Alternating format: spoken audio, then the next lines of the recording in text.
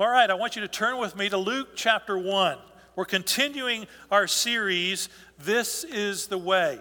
Now, as I told you last time, that phrase, this is the way, comes from the show The Mandalorian. I love watching that show. I've watched it the first season and into the second season. It's a fascinating one. It's where Baby Yoda comes in, or I probably shouldn't ruin it for you, but Grogu. But I love that phrase because it captures, in essence, the idea that we live our faith. We live what we believe. In the show, The Mandalorian, they'll say something, they'll say, this is how we're supposed to do this thing, and they go, this is the way. There's no other further explanation. It's just, this is the way. This is the way things are done. And the reality is, Jesus is the way, the truth, and the life. No one comes to the Father but through Him. This is the way. He is the way. This way is His way and not our own. And so I think as believers in Christ, we need to get comfortable living in the skin of His way and living by His way, thinking His thoughts after Him, living those things which He says are true. Last week we talked about the fact that we were introduced in Luke's gospel to John the Baptist. John the Baptist was the first character that came up. And John the Baptist came to prepare the way of the Lord, right? He came not only to prepare the way of the Lord, he came to make ready for the Lord a people prepared, as we see in Luke 1:17. That's us, preparing us. He prepared the way for Jesus, but he also prepared, and in doing so, did it by preparing us. One of the things that he gave us was anticipation. In the first century, it was this anticipation. The Messiah is coming. Jesus is coming. They didn't understand it completely. They thought he was coming as a king. They thought he was coming to throw off Roman rule. And then he died for them, and they didn't get that. They didn't understand Isaiah 53 and the suffering servant that had to come first before the conquering king. And so they had to learn through that process. And so he was giving this sense of anticipation. And Luke has used John the Baptist for our generation and for every reader of his gospel. He uses John the Baptist to prepare our hearts, to prepare our way, so that we're anticipating God supernaturally being involved in his world. And we begin to pray to that end. We ask the Lord in the Lord's Prayer, Thy will be done on earth as it is in heaven. We're inviting the divine to come involved and become involved in our world. We're inviting him. We're welcoming him. And so we're living our lives in anticipation. We pray we should anticipate what God is going to do, that God is going to work, that he is going to involve himself in our world because we've invited him. We've asked him to come. We've asked him to be involved, as Jesus said we should in the Lord's Prayer. So what are we praying for? You see, I was wrestling with that issue this week because I was thinking, well, John the Baptist was causing us to anticipate the coming of Jesus. Well, now Jesus comes. Well, what are we supposed to be learning from this particular area of theology? Because I believe that everything we read in Scripture should impact us. It should cause us to ask the question, so what then? What now do you want us to do as a result of knowing this about Jesus' birth? I think that there's a very significant thing. And I think that it's stated by Mary. It says, let it be to me according to your word. Have you ever said that to the Lord? Let it be to me according to your word. Have you ever said yes to God? Or have you made excuses to God? Have you said, God, I'm not sure I want to do this. I know that you've got this thing for me, and I know I've been praying for it. I don't know that I want it. I don't want what you're giving me. I don't like the answer that you're giving me.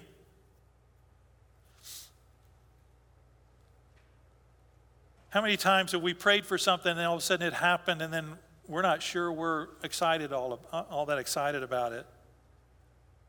I know people have told me that when they heard the good news that they were pregnant, they weren't happy about it. They weren't excited about it. They were scared to death about it. They were frustrated with it. They didn't know if they had the finances for it. I mean, all the different excuses and questions and thoughts, but here it comes, right? People that have gotten a new job or been accepted to a school and all of a sudden they're not sure that that's what they wanted. How many times has the good news that we have heard been something that's alarming to us and that it hit us the wrong way when we first heard about it? Here's an example of that. What about COVID? What if COVID was an answer to our prayers? How many of you have prayed, Lord Jesus, come, and come quickly, come now. I'm tired of what's going on in my life. Lord, just come. Maranatha, come today. Have you ever prayed that? I would bet that every single believer at some point in their spiritual walk have asked the Lord to come. Well, guess what's got to happen before he comes again? Yeah, you got the first coming, the birth of Christ. And then if he's going to come again, he shows up on a white horse at the end of the tribulation period. So there's got to be 7 years of tribulation and everything going downhill in our world to that point so that it's ready for the tribulation. So what are we asking for? We're asking for this world to go through great pain in order for Jesus to finally return again.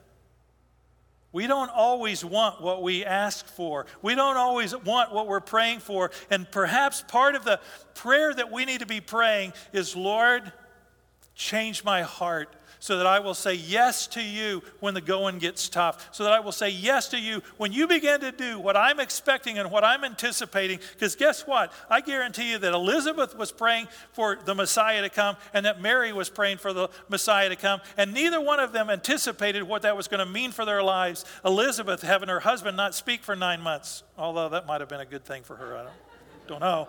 The text doesn't tell us. But, just thinking about that and thinking about the fact that here we are with Mary, she comes along, and what kind of pain was she going to go through in her life?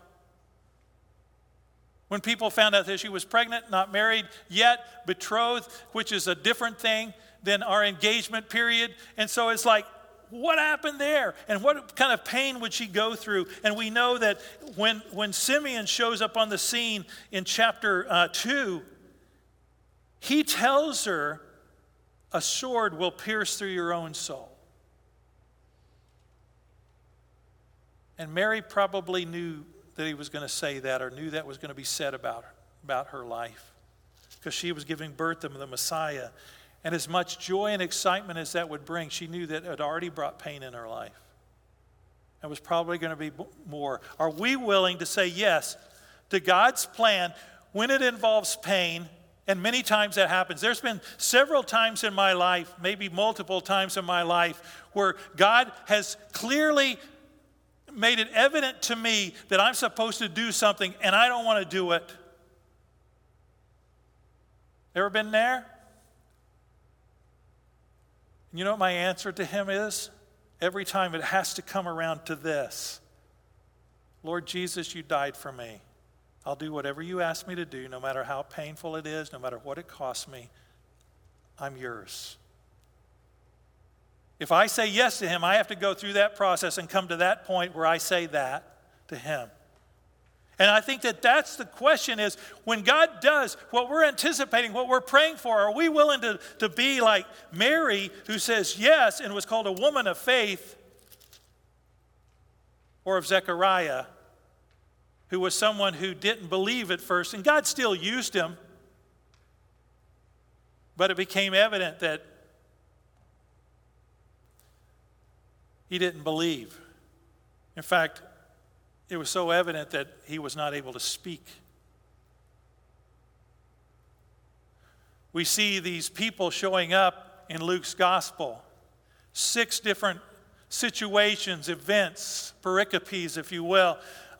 First one is unbelief of Zechariah is the focus. Mary's is faith. And I think that's where we need to be thinking about. When we're thinking about what is Luke trying to communicate to us, it's a life of faith, a life that says yes to God, that says, the life I now live, I live by faith in the Son of God who loved me and died for me. It's that idea that I'm crucified with Christ, that I live by faith. And then the joy that comes about that in Elizabeth's life and also in Mary's life, and this joyful song that you see, a song of joy. You see Zechariah finally coming around when he shows up again, and he'll show up next week. and the shepherds on Christmas Eve as we talk about them and their worship of our Savior, and then the blessing of Simeon and Anna the Sunday after Christmas. As we think about these different events that happen as Luke begins to lay out his gospel, he's laying this out so that we understand that we have hearts that are prepared. And not just prepared for the Christmas season, prepared for life. If this COVID thing continues on into next year, if other things begin to happen, and there's always stuff that comes up in any given year, am I going to say yes to God? Am I going to have a life that says, yes, let it be to me according to your word? Right now, you might be going through something where you're wrestling with God and you're thinking, Lord, I don't want to do that. I don't want to speak to that person about you. I don't want to stand up for you in regard to this issue. And we find ourselves wrestling. You may be in that position right now where you're wrestling, you're struggling. And I'm not going to tell you what you need to do except for this, that you do what the Lord leads you to do. That you follow his lead, that you live by faith. Well, let's look at the passage and let's kind of walk our way through it so that we can understand what it is that Luke is trying to communicate, how he communicates this issue of faith. In verse 26 of chapter 1 of the Gospel of Luke, it says, "In the 6th month, the angel Gabriel was sent from God to a city of Galilee named Nazareth." We'll stop there. I want to talk about a few things here in this passage. First is the 6th month. The 6th month of what? Well, in verse 24, it said that Elizabeth was in her 5th month, and then in the 6th month, so it's talking about Elizabeth's pregnancy. So in the 6th month of Elizabeth's pregnancy, this angel shows up, Gabriel. Now, Gabriel and Michael, the archangel, are only two angels mentioned by name in Scripture. And so here's one of those. He's announcing coming in, entering into the world in a supernatural way. Luke has already set the tone by showing the supernatural working of God with Zechariah's life. And now he continues that so that we know what is going on. And I believe that he does that for a reason. He wants us to understand who this Son of God is. He wants us to understand that this Son of God is the perfect man that the Greeks were looking for, because Luke's gospel was written to the Greek. And so he's wanting them to understand this is more than the perfect man. He's supernatural. He's the one that everyone looks to. And this angel Gabriel went to a city in Galilee named Nazareth. Now, several things about that. Notice that in Elizabeth, she's living down in the hill, we'll see later in the text, living down in the hill country of Judea. She's living near Jerusalem, probably about 4 or 5 miles away from Jerusalem in that hill country. We're not told what city. And so she's living in the hill country, and that is a whole different environment than the Galilee. The Galilee we see a little bit of in Isaiah chapter 9 when he talks about it. And he talks about it being Galilee of the Gentiles. And so it was seen as a Gentile area. It wasn't even seen really as a Jewish area. And the Gentiles were despised by the Jews, so that gives you a reason to think they were probably looking down on them. We find from John chapter 1 this idea of looking down when it's spoken to, and I just went blank on his name, that he says, can anything good come out of Nazareth, right? Nathaniel. Finally got it. Nathaniel tells his brother, Andrew, can anything good come out of Nazareth? I mean, Nazareth, if you have ever been to Israel, you'll find that Nazareth on the opposite of the Jezreel Valley from Megiddo. You stand at Megiddo, you can see Nazareth. Nazareth is like a cereal bowl, and the city in ancient times was down in the middle of that bowl, and it was you couldn't even see it. And so it wasn't a significant place. The trade route didn't even go past it, so it wasn't significant to trade. It was a place that was left out. But interestingly, that's where the light dwelled. In fact, we see in Isaiah 9, it says, the people who walk in darkness have seen a great light. Those who dwelt in the land of deep darkness, on them his light has shone. And who is this light? We're told in Isaiah 9:6, "For unto us a child is born, to us a son is given, and the government shall be upon his shoulder, and his name will be called Wonderful, Counselor, Mighty God, Everlasting Father, Prince of Peace." Who is that? It's Jesus. Jesus is the light who was to come that Isaiah is talking about. And so we go back and he tells us some things about this Messiah. It says, "In the former time he was brought into contempt, the land of Zebulun and the land of Naphtali. But in the latter time he has made glorious the way of the sea, the land beyond the Jordan, Galilee of the nations." And so here's that Galilee of the Gentiles kind of idea. It was a backwoods kind of area. If you go up into the Galilee today, it's peaceful, it's serene, there's not a lot of activity, there's not a lot going on there. It's just this, it's almost seen, and I'm sure in ancient times, as a third world area. And Jerusalem was where it was all happening. And God goes to Nazareth. He makes that place significant. And he prophesies about it through Isaiah. Zebulun and Naphtali, most people aren't familiar with those two tribes, where they're located. They're both located in the Galilee, two of the four that are mentioned. Naphtali, Asher, Zebulun, and Issachar are all up in the Galilee area. And interestingly, where Zebulun is where Nazareth is located. And where Naphtali is mentioned is where Capernaum is, where Jesus moved from Nazareth to Capernaum to do his adult ministry, or his ministry as an adult, leaving Nazareth and beginning for 3.5 years working out of Capernaum. Capernaum was on the way of the sea, which is exactly what Isaiah mentions here. And so in fulfillment of prophecy, we see that Gabriel went to the city of Nazareth to a virgin betrothed to a man whose name was Joseph. So this idea of betrothal is something that's foreign to us. It was something that at puberty someone was betrothed to someone else. And this betrothal period was considered like marriage. It was stronger than our engagement period. Engagement we can get out of easily. Their engagement or betrothal period, you had a divorce to get out of it. And so it wasn't an easy thing. You were considered husband and wife at that point, but you didn't live together.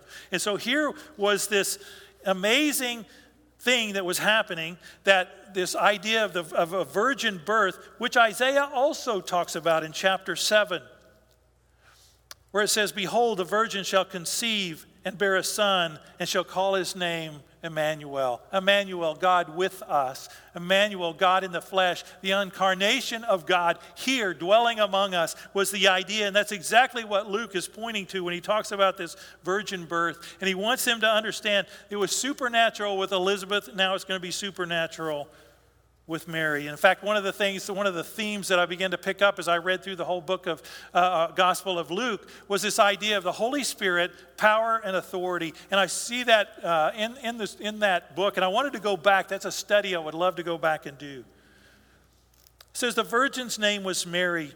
And he came to her and said, 'Greetings, O favored one, the Lord is with you.'" Similar phrase to what God said to Gideon. And Gideon was freaked out also, and so is Mary. You'd think that Mary would be excited about knowing, hey, you've been chosen by God. You've been favored. The idea of favored is the word charis, or the word grace. This idea of grace is extended towards you. You have this grace. The God of all grace is going to give you grace. And instead of being excited about it, she's troubled. And she's afraid. Just like we are at many times when God leads us and says, and we know that he has something for us, and we're all of a sudden afraid and troubled and not sure that we want what he's getting ready to do. It says, "Do not be afraid, Mary," verse 30, "for you have found favor with God.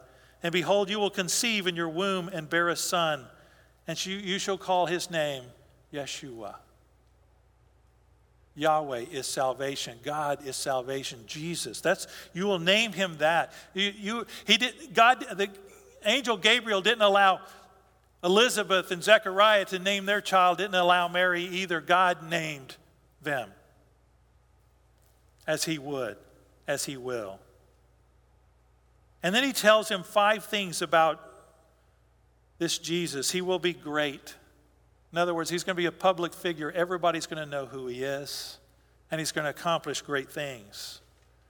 He'll be called Son of the Most High. In Semitic thought, this idea of son of carried the idea of exact representation or the character of the Father. And so this Son of the Most High, the Son of God, is the picture and the focus of he is God.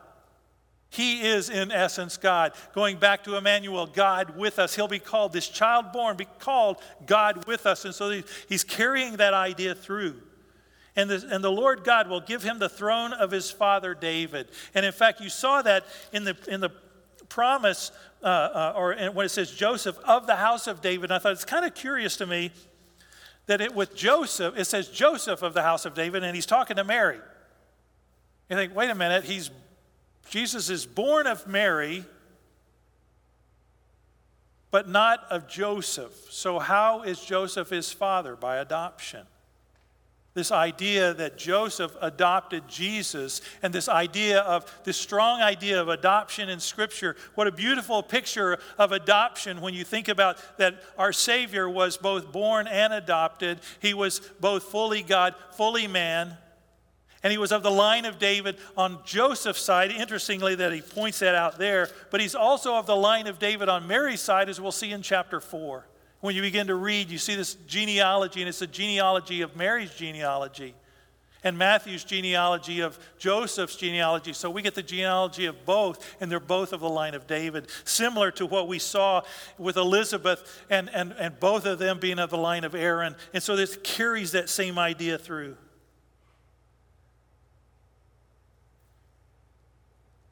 And she asked a question. How will this be, since I'm a virgin?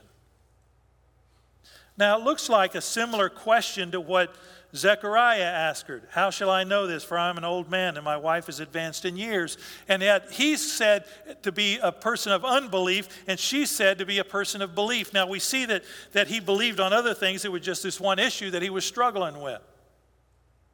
Why seemingly asking the same question? Well, it's not exactly the same. He's saying, how shall I know?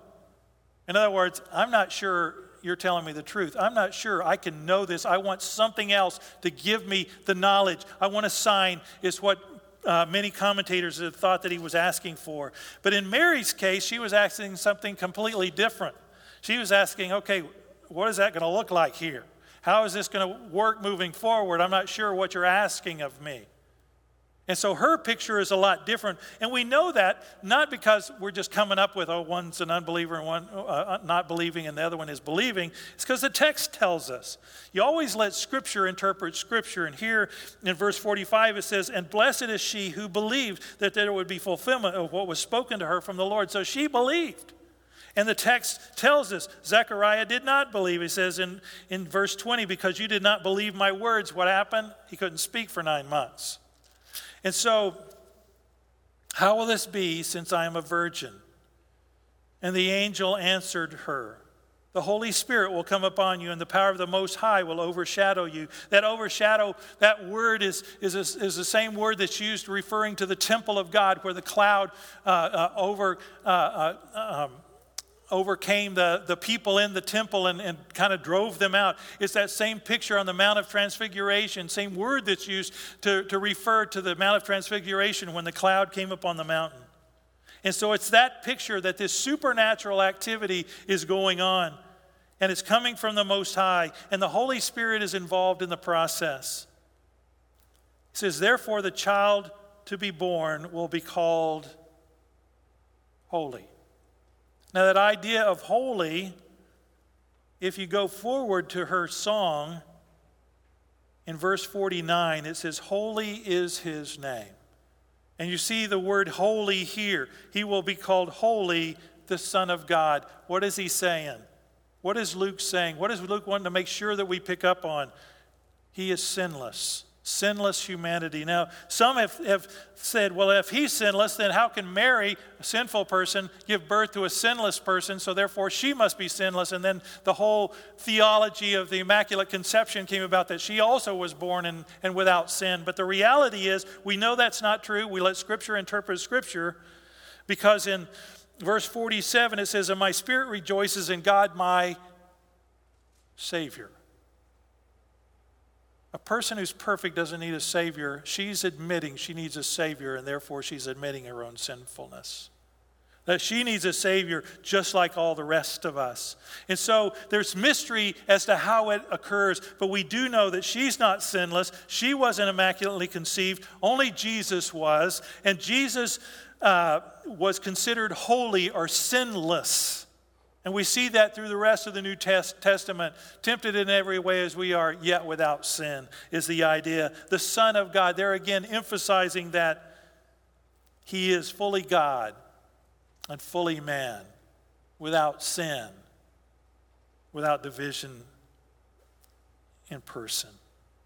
It says, "Behold, your relative Elizabeth in her old age has also conceived a son, and this was the 6th month with her who was called barren. For nothing will be impossible with God." Why does Gabriel talk about Elizabeth all of a sudden? Why does he bring her up? Because he knew that Mary was going to need encouragement. He knew that Mary was going to need strengthening. He knew that Mary needed to know what's happening with you is also being done here. And just know, nothing's impossible with God. You saw it with Elizabeth and Zechariah. They've been in their 6th month, and Elizabeth has been keeping it quiet. So maybe Mary didn't even know about it up until this point. But God wants her to know for a reason. I think the reason was so that Mary could go visit, which is exactly what she does in the text. It says, "Mary said, 'Behold, I am a servant of the Lord. Let it be to me according to your word.'" So she goes to visit Elizabeth. In those days, Mary arose and went with haste into the hill country to a town in Judah. Now, we don't know what town. We just know that it's somewhere in the area of Judah. And so when you look at a map of Israel, you see Sea of Galilee, Dead Sea, Jordan River. That kind of gives you the idea of that boundary. Then you see Mediterranean Sea. So you see Israel's that area in between those, the Jordan River and the Mediterranean Sea. And you see Nazareth up just this is the Jezreel Valley. It's in the Galilee area. It's just south of the Sea of Galilee. And if you went down to Jerusalem, Bethlehem area, that would take about 3 days. If they go the way that they typically went, which was around Samaria, because they didn't want to defile themselves by walking through Samaria, because they were worshiping differently than, and we see that in John chapter 4, they were worshiping on the mountain Gerizim and not in Jerusalem. And so they would go around and sometimes even across the Jordan River to get there. That would make it a 4-day journey. And the traditional place is Ein Karim, where Elizabeth was, but we don't know from the text. The text doesn't tell us. It just says, to the hill country, to a town in Judea, in the hill country. So we know it wasn't along the coast here, in the footlands, are down there, what's called the Shephelah. And so it's got to be in this area. This part is all desert. South of there is desert. And so we know it was somewhere in this area. And so very close to Bethlehem, very close to Jerusalem, which is here. And so she makes this 3 or 4 day journey, depending on how she went. And the interesting thing about that is one of the commentators mentioned women didn't travel alone, so she must have had people with her. And it's like, wow, who would have gone with her? That must have been a difficult journey for her, even with, you think about her going as she finally gets away from home and maybe the stresses of that. But she's got people with her, going with her, traveling with her. And yet she gets to see Elizabeth. It says, and she entered the house of Zechariah and greeted Elizabeth. And when Elizabeth heard the greeting of Mary, the baby leapt in her womb. And Elizabeth was filled with the Holy Spirit. Interesting that she's filled with the Holy Spirit because her son also was, as we see in chapter 1 and verse 15.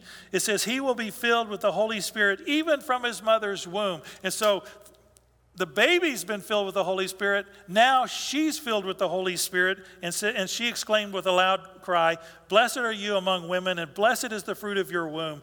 And why is it granted to me, that my mother of my Lord should come to me? Reaffirming what Mary had said, reaffirming what God had done in her life, reaffirming for Mary, yes, you are the mother of my Lord. For behold, when the sound of your greeting came to my ears, the baby in my womb leapt for joy. How did she know that movement of the baby in her was for joy? Because the Spirit of God was in her, was in the baby, communicating to her. And blessed is she who believed that there would be fulfillment of what was spoken to her from the Lord. So this idea of being willing to do what the Lord had communicated to her had caused her to receive the pain that we see later in life as well, that came about as a result of people misunderstanding who Jesus was and crucifying him and even questioning his own birth. And yet she speaks out in praise. She speaks out in worship. One of the 4 songs that we see in the first 2 chapters of Luke. My soul magnifies the Lord, and my spirit rejoices in God my Savior. 2 names of God, Lord, Savior, that she will follow the Lord, that God is her Savior. And then we see some other names of God listed through this song. I'm going to kind of take it apart a little bit by show you different things in this song. He's called mighty. He's called holy in verse 49, merciful in verse 50, strong in verse 51. 6 names of God, 6 focuses there, but not only focuses on who God is, but focuses on what God has done. Because we see this, he has, 8 times in this song. Verse 48, he has looked on the humble. 49, he who is mighty has done great things. Verse 51, he has shown strength with his arm. Also in 51, he has scattered the proud. 52, he has brought down the mighty. 53, he has filled the hungry. The rich, he has sent away. 54, he has helped his servant Israel. And so this idea of God's working, and her focus throughout is God himself, even as she structures it a little bit differently in this song, because we see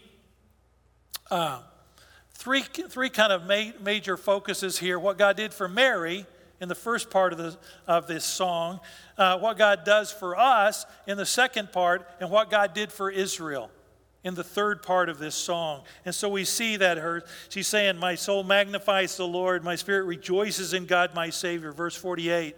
For he has looked on the humble estate of his servant. For behold, from now on all generations will call me blessed. For he who is mighty has done great things for me, and holy is his name. And so you see these things that have been done for her. I love this idea that he has looked on the humble estate of his servant. That idea of humble kind of reminds us of Hagar, who was cast out of her home by Sarah, and she calls God El Roi, the God who sees. We have a God who looks on us. He looks on his servants. He looks on his people, and he doesn't forget us. We're not going through stuff alone in this life where he's not aware, not observing. And so she focuses on this idea that we have a God who sees. And then we have this idea of him doing things for us. Verse 50, and his mercy is for those who fear him. From generation to generation, now she's looking forward. The mercy of God on us. Mercy of God. We don't get what we deserve, which is judgment, because of Jesus Christ. He has shown strength with his arm. We see his strength as we see him work in our world. He has scattered the proud in the thoughts of their hearts. He has brought down the mighty from their thrones and exalted those of humble estate. And it's this idea that and you see it in Scripture played out over and over, where he humbles those who exalt themselves, and he exalts the humble. It's either we humble ourselves or he's going to do it. And we let him exalt us instead of us doing it ourselves. And so this picture of what God is going to do, of God working, of God exalting those who respond to his mercy, who respond to his grace. He brings down the mighty from their thrones and exalted those of humble estate. 53, he has filled the hungry with good things, and the rich he has sent empty away. And then we see in 54 and 55, he has helped his servant Israel. He hasn't forgotten Israel. There's still a plan for Israel. The church has not taken over for Israel. God still has a plan for them. He has helped his servant Israel in remembrance of his mercy. God remembers his promises. He doesn't forget them. As he spoke to our fathers, to Abraham, to his offspring forever. And Mary remained with her about 3 months and returned to her home. She stayed there apparently till the baby was born. She stayed there and found encouragement from Mary for 3 months before she began to take a very difficult journey of her own. When we look at this passage, we think about how in the first section, and that idea of anticipation, that idea of expectation, we look at this passage, we see the idea of faith, that we live by faith, that we follow the same path that Mary had, because God is setting up our hearts. He's preparing our hearts for living according to Christ, to live according to the Messiah, to live according to his promises, to live according to his word. And so I want to encourage you as we think about this together. Where are you? Are you living in anticipation of God working? Are you looking for his hand at work? Because when you look for his hand and you see it, you'll find great encouragement. You'll see his hand working and you know God is moving. But then when you see his hand moving and he leads your heart, go in the direction that he asks you to go. Serve him. Live by faith. Because as you do, there's no greater way to live. But it may involve a very difficult journey on the way. The rewards are out of this world. Let's live for him. Father, we come to you. And we thank you for what you have done for us. And Father, we pray that you would help us to show the courage of a Mary, to live for you, to live in the way that you've designed us to live by faith, trusting you, even though we don't know how the details are all going to work out, even though we initially may be afraid of what you're asking us to do. Lord, I know that there's people here that you may be leading them to speak to a family member this Christmas season about you. Lord, I pray that they would do it. I pray that they would say yes to you. Lord, you may be leading couples to work through their marriages. Father, I pray that they would say yes to you. Father, you may be leading us in all sorts of directions that don't seem clear to us now and may be later. It may involve pain, may be difficult. Lord, I pray that we would always say yes to you. Jesus died for us. We can say no other. We can do no other than to live for you. And Lord, I pray that we would. Help us to live in the strength of your grace. Help our lives to be those who are lived for a meaningful existence that make eternal significant difference. Guide us, Lord, and may we follow. We pray in Jesus' name. Amen.